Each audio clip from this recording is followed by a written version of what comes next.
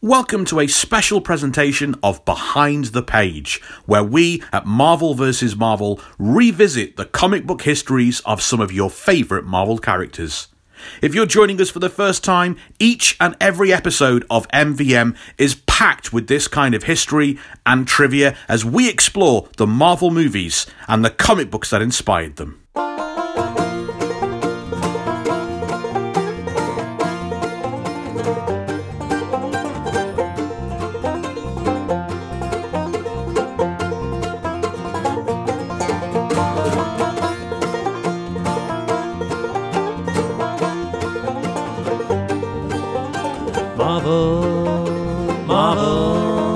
Marvel versus Marvel.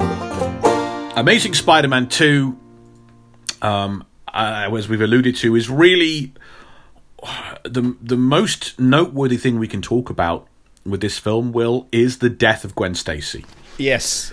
And let's just say right off the bat that it's very hard for us to imagine today the huge impact that this storyline had when it came out in the early 70s. Major characters did not die like this. It had never happened before, and not just in comic books. If you think of the world we live in now, with like long book series, long movie franchises like Harry Potter, when a major character dies in that has a resonance. But we're used to, we have an understanding of it. Fast and the Furious, massive long franchise, characters die in that. Star Wars, now it's got to this level, characters die in that. But 1973, we did not have anything like that happening. People opened up their Spider-Man comic one day and they saw their childhood sweetheart, their dream girl, getting murdered and the hero failing to save the day. Yeah. Gwen Stacy's death had a huge impact on Marvel Comics and their readers as well. It's held up as the end of innocence for those readers, the end of their childhood. 1973, when the comic comes out, ties in with things like, with America losing its innocence, the Watergate scandal. Yes. The public hearings the Senate hearings are about to start. It's been all in the papers. The public backlash to the Vietnam War, cops beating up college kids and hippies, protests and demonstrations, the quote-unquote innocence of a decade, 2 decades previous is gone. Comic book historians refer to different eras in history by, you have the Golden Age, which was kind of pre-war and through into the 50s, and then the Silver Age, which lasted from the 50s and so forth on. The Silver Age kind of lasted from 1956 and was full of the post-war euphoria. Yeah. And a national thirst, but also perhaps a Western thirst for stories of heroes and good guys. Clean cut, right? Police heroes, FBI, astronauts. We were going to the moon and superheroes. Well, idealistic, clean cut men of what you might call the Kennedy era. Yeah. But by the end of this 1960s, this was all changing in the national discourse, the Western discourse. Comic books began telling stories about flawed heroes. Tentatively to begin with, not an outpouring, not an overwhelming cavalcade of it, but they started to tell stories about heroes that were kind of beaten down and roughed up by the modern world.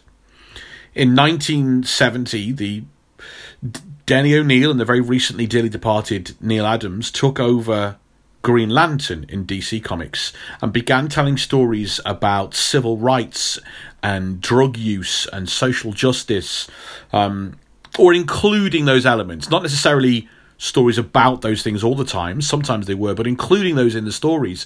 How much a superhero failed to be of any real use in big, important, real matters like that. Green Lantern and Green Arrow travelled across America, Easy Rider style, being exposed to the dark underbelly of the American dream. Some historians will point to that as the beginning of a new age in comic books called the Bronze Age. And the Bronze Age is typified by a bunch of things, but most strongly, it's stories becoming a bit more sophisticated that tell tales about social issues and reflect kind of the changing world. The idealism is gone, and the Bronze Age began to reflect that. Social commentary and flawed heroes. And whilst Denny O'Neil and Neil Adams may well have started the Bronze Age in 1970, the Silver Age, the Age of Innocence, really came to a crashing end 3 years later, with the night Gwen Stacy died, which is the title of the comic where it happened. Why this came about, we go real behind the page and start to talk and listen to the people in charge, and it's almost like a conspiracy where we're trying to figure out who pulled the trigger, who had the idea, who came up with what was going to happen. And there's actually a bunch of conflicting stories on who came up with exactly this idea amongst the people we know were definitely involved. Nothing was written down, so we are relying on the memories of 4 or 5 people. The key players, there's Stan Lee, of course. Stan Lee, in 1973, we chatted about this. He's no longer the editor-in-chief, so he's no longer creatively involved in Marvel. He's the president of Marvel Comics, so it's a lot more business moves and bigger picture stuff. Check out our Spider-Mobile episode for more on Stan's presidency.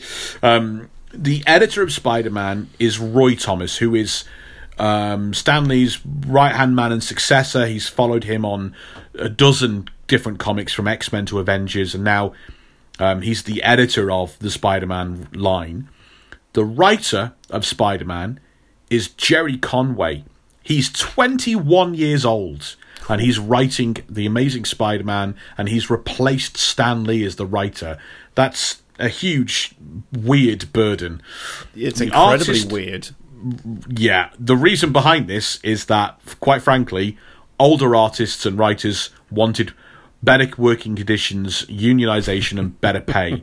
So Marvel and DC went, yeah, but there's all these 20-year-olds that would desperately love to work for us, and we can pay them not a lot. The artist of this story is Gil Kane, but he didn't really play a role in the conception before the script was made.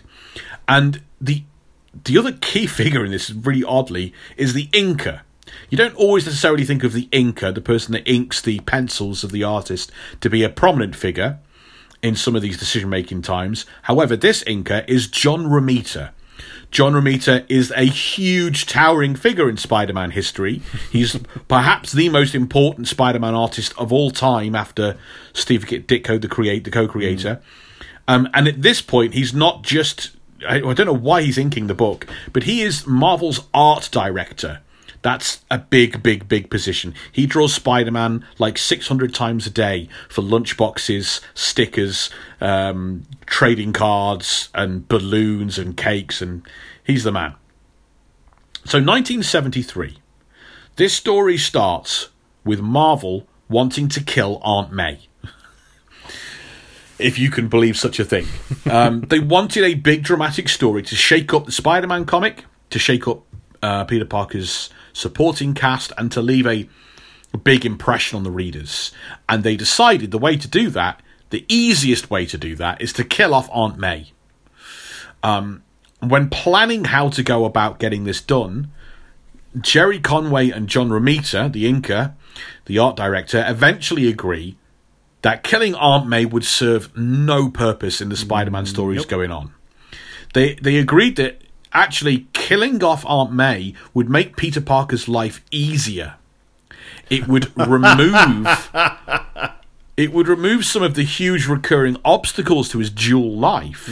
He would worry less about being Spider-Man. He'd worry less about having someone to be responsible for, earning money. He'd worry less about his enemies attacking him. And making a main character's life easier is a terrible idea and not the job of anybody involved in writing an ongoing story. Your character's life needs to be fraught with obstacles and barriers, tensions and trip-ups. So getting rid of Aunt May, not ideal. Conway and Romita decide that to have this desired impact on Peter Parker's life, the stories, to have the impact on the readers as well, that they should kill off either Gwen Stacy or Mary Jane. Ooh. It's up in the air. It's things could have gone very differently, and we could have lived in a world where Mary Jane gets bumped off and Gwen Stacy's been around for decades and decades. Wow. Because, Romita argued that Gwen Stacy should be the character that gets killed off. He argues it because it should be Peter Parker's girlfriend, the love of his life, and not just his friend, Mary Jane, who is a lesser character. I mean, at that point, she has been introduced, right? Would you say? Because she spent some time being a almost... Right. Yeah. No, yeah, at this point, 1973, she's Harry Osborn's girlfriend. Okay. And she makes up a good part of Peter Parker's supporting cast. It's Pete and Gwen, Harry and MJ, and some of their other friends as well. That's like Flash Thompson, and that's kind of the main group. John Romita gave an interview where he said, "The reason I said we should kill off Gwen Stacy was that Mary Jane was an airhead comedy character at the time. She was there to jazz the place up. She was not his girlfriend. His girlfriend was Gwen Stacy. And I said I learnt about who to kill off from Milton Caniff." Right. So this is important. We're just going to take a quick sidebar. Milton Caniff was a very successful cartoonist in America who had action-adventure strips that ran in newspapers all over the country for 40, 50 years. One of his big hits was a full-page, I think it was a full-page newspaper strip or half-page newspaper strip called Terry and the Pirates, action-adventure story about pirates. So John Romita, that's who John Romita is talking about. He said, Milton Caniff, every 3 or 4 years, would kill off an important character in his newspaper strip. I remember as a young boy hearing adults saying, "Did you see that Raven Sherman has been killed in Terry and the Pirates?" And I said to myself as a kid, oh my God, grown-ups are talking about Terry and the Pirates. Yeah. They worried about Raven Sherman, who was the girlfriend of one of the characters. I didn't expect it to hurt grown-ups. It hurt me. I didn't expect it to hurt them.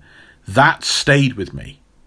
I told Jerry Conway that story, and I said, if you want to kill somebody important or just leave it alone. When people say to me, did you really want to kill Gwen Stacy? I say, she was one of my favourite characters. She was a Steve Ditko character. I created Mary Jane, but Gwen Stacy was my favourite character, and I still did that, knowing that that's how we could get people's attention. That's how we could make them hurt. I do find it fascinating, and I like it an awful lot, to hear writers and artists and creators talking about, to do this story properly, we have to work out the best way to hurt the audience. And isn't that just true of so many great stories? What are some great stories without that pain? You need that bittersweet pain of something you like being taken away. You need. I think that lends so much to a story if you have that kind of thing. Otherwise, if you don't really have much danger or consequence, little by little you start going, this is too comfortable, too unsurprising. And I think the secret to Marvel, and especially Spider-Man, is that Marvel and Spider-Man, they tend to always break your heart. Yeah. Without giving any spoilers whatsoever, somebody talked about a sad thing that happens in the new Spider-Man movie and how they didn't like it. And I said, but Spider-Man is suffering. Yeah, Marvel is about breaking your heart. So there we go. I don't want. We'll talk about it in the episode. But the ending to the last Spider-Man film, I never felt so conflicted watching a Marvel film. At the end, it was a weird emotion. But we'll talk about it then. There we go. Writer Jerry Conway gave an interview in 2012 about killing off Gwen Stacy, the death of Gwen Stacy, and he doesn't have quite as many fond thoughts about her as John Romita did. He said she was a non-entity, just a pretty face. She brought nothing to the mix. It made no sense to me that Peter Parker would end up with a babe like that who had no problems. Only a damaged person would end up with a damaged guy like Peter Parker. And Gwen Stacy was perfect. It was basically Stan Lee fulfilling Stan's own fantasy. Stan married a woman who was pretty much a babe. Joan Lee was a very attractive blonde woman who was obviously Stan's ideal woman. And I think Gwen Stacy was simply Stan replicating his life, just like Sue Storm was a replication of his wife as well. And that's where Stan's blind spot was. The amazing thing was that he created a character like Mary Jane Watson, who was probably the most interesting female character in comics, and he never used her to the extent that he could have. Instead of Peter Parker's girlfriend, he made her the best friend's girlfriend.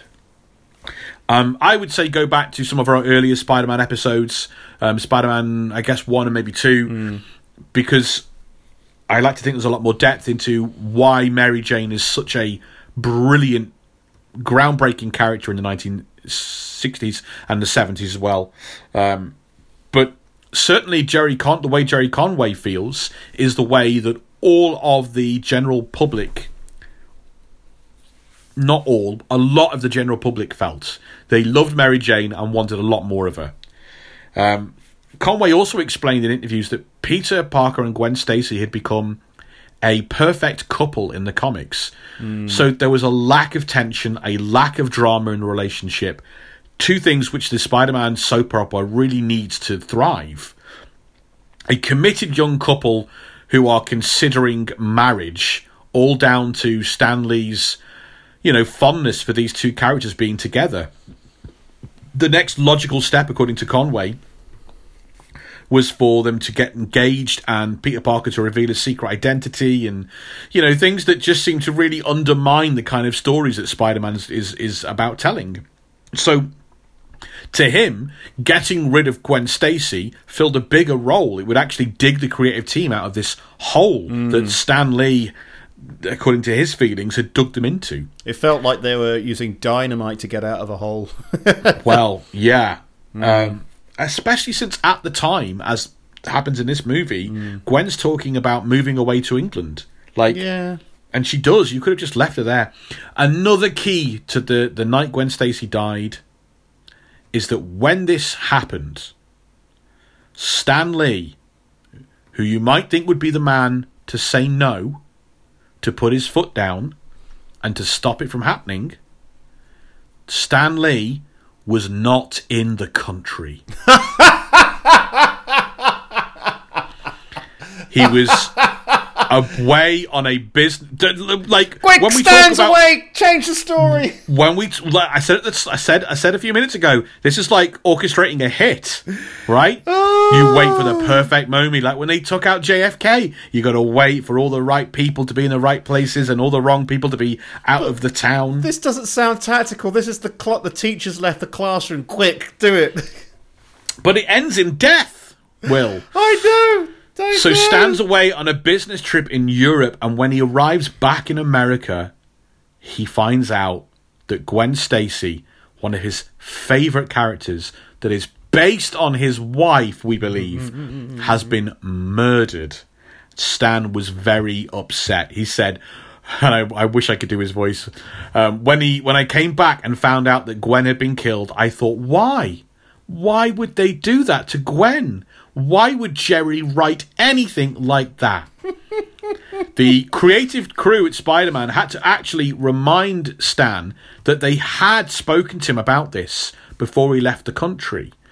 Now, this gets a little murky. Yeah, that's a bit murky already. Stan says, I don't really remember. Yeah. But he's not calling them liars, and they said, yeah, we told him that we were thinking about killing off Gwen Stacy. And they did it on a day when Stan is in a rush. He's got a million things to do, and he's packing his bags for Europe.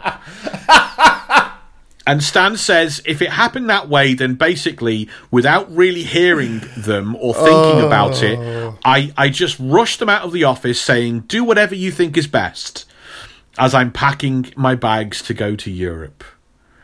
So incredible. Romita says Stan was out of the country when we did that. He got back and accused us of doing it behind his back. He was angry. He was upset. He wanted us to immediately bring her back from the dead. Roy Thomas and I and everyone else in the company said, we can't do that, Stan. It would be an embarrassing silliness to bring her back. We talked him into it, but he was very upset. It would have been an embarrassing silliness simply because the raw emotion in the pages of those books when she is dead, it would be undermining that and stripping it away. It was unlike any other death that had ever happened in a Marvel comic, in any comic really. It's a rare thing, a death that has held up over time. She has never come back from the dead. Unlike Bucky and all these others, she's up there with Uncle Ben. Yeah, I was about to say, so her and Uncle Ben. I want to use the video game term permadeath. It used to be said the only deaths in comic books that stick are Jason Todd, yep, Bucky, Uncle Ben, and Gwen Stacy. And of that list, 2 of them came back in roughly the same year or 18 months. Well, I know Jason Todd did. Bucky, the Winter Soldier. Yeah, I know. Yeah, I was about to say. Yeah, because I know some Batman lore. I'll get into more of it, hopefully. When? What? Well, I've got the DC Unlimited app now. Oh, right. I thought you meant you were going to start talking about Batman on this podcast. I was like, when is that going to happen? It feels like an intervention. Ha-ha! We're actually going to talk about Batman. Section. in Death, Gwen Stacy becomes far more important to the Spider-Man stories than she ever was in life. Her death becomes just as important to Spider-Man and the stories and the mythos and the character as that of Uncle Ben. But not everyone was happy. Gwen's death shocked Spider-Man readers.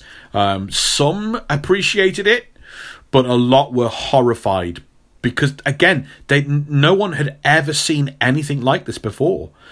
There was a slew of letters being written in, to the extent that in Amazing Spider-Man 125, October, the year that they killed off Gwen Stacy, an editorial comment had to be added to the letters page to try and calm the readers down and explain why they had done this. Wow. It reads as follows.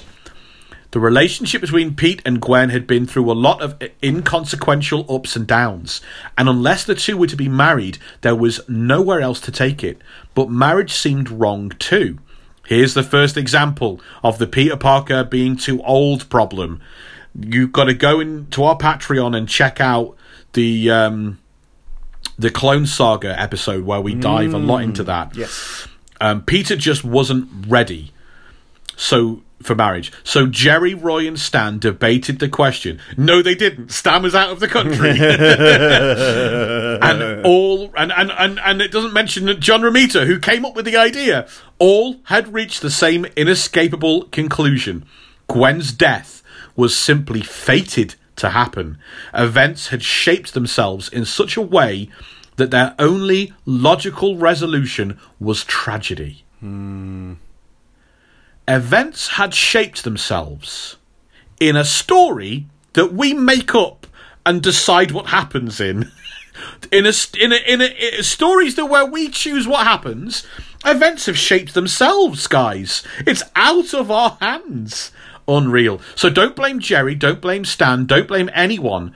Only the inscrutable, inexorable workings of circumstances are culpable this time. Begging the audiences not to turn on them by claiming there's some hand of fate in a story that you come up with and decide what happens. That's incredible. Romita says, when talking about this, that even after that was published, they were still receiving death threats. Bloody hell. So, the night Gwen Stacy died, one of the great things about the character of Spider-Man is that his stories are almost all about the duality of the human condition. Right, so there's a trope you see a lot in sci-fi and superhero stories, and there's a line that recurs, and it's something like, "Oh, these powers are also my curse." Yeah, and that's normally a BS line. It doesn't mean anything. Spider-Man's powers are not his curse. His curse is the painful lesson taught to him by his uncle. His curse is knowing his responsibility to the rest of the world, and the duality represented by Spider-Man in these stories is the conflict that we all go through, the conflict of the human condition, right? It's our hearts, the conflict between our hearts, what we want to have and hold on to for ourselves, for selfish reasons, and our responsibilities, the moral and ethical ways we are tied to each other, the responsibility we owe to the people around us in our community and our society. Spider-Man stories feature Peter Parker sacrificing something he wants. Money, a job, a date, friendship, in order to fulfill his moral responsibility to the rest of the world by running off and saving lives and being Spider-Man. And throughout this conflict, the one thing that he knows is that his life is dangerous. It is mentioned so many times whenever his secret identity comes up, right? It is dangerous to the people around him. That's why he has to guard and protect this identity. That's why he never reveals it, and why he breaks off relationships time and again, even with people that don't know anything about Spider-Man. He's just too dangerous for them to be close to him. But not with Gwen Stacy, because she is the first person in his life that he's ever loved. And up until 1973... the things that Peter Parker has to sacrifice because of his responsibilities are small and childish. Monies, parties, dates, job, fame and adulation, which is where we start with Spider-Man. But with the death of Gwen Stacy, Peter Parker enters this grown-up world where the sacrifices of his dangerous life, the sacrifices of his moral responsibility, will be the things that he cares about and that he loves the most. Thanks for joining us as we revisit some of our favourite moments from Marvel vs. Marvel. Don't forget, our full-length episodes are jam-packed with hours of Marvel trivia, behind the page, behind the scenes, and comic book Marvel history.